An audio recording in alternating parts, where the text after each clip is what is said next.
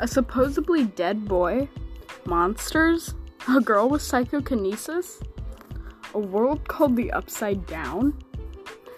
If this sounds interesting, listen to my podcast.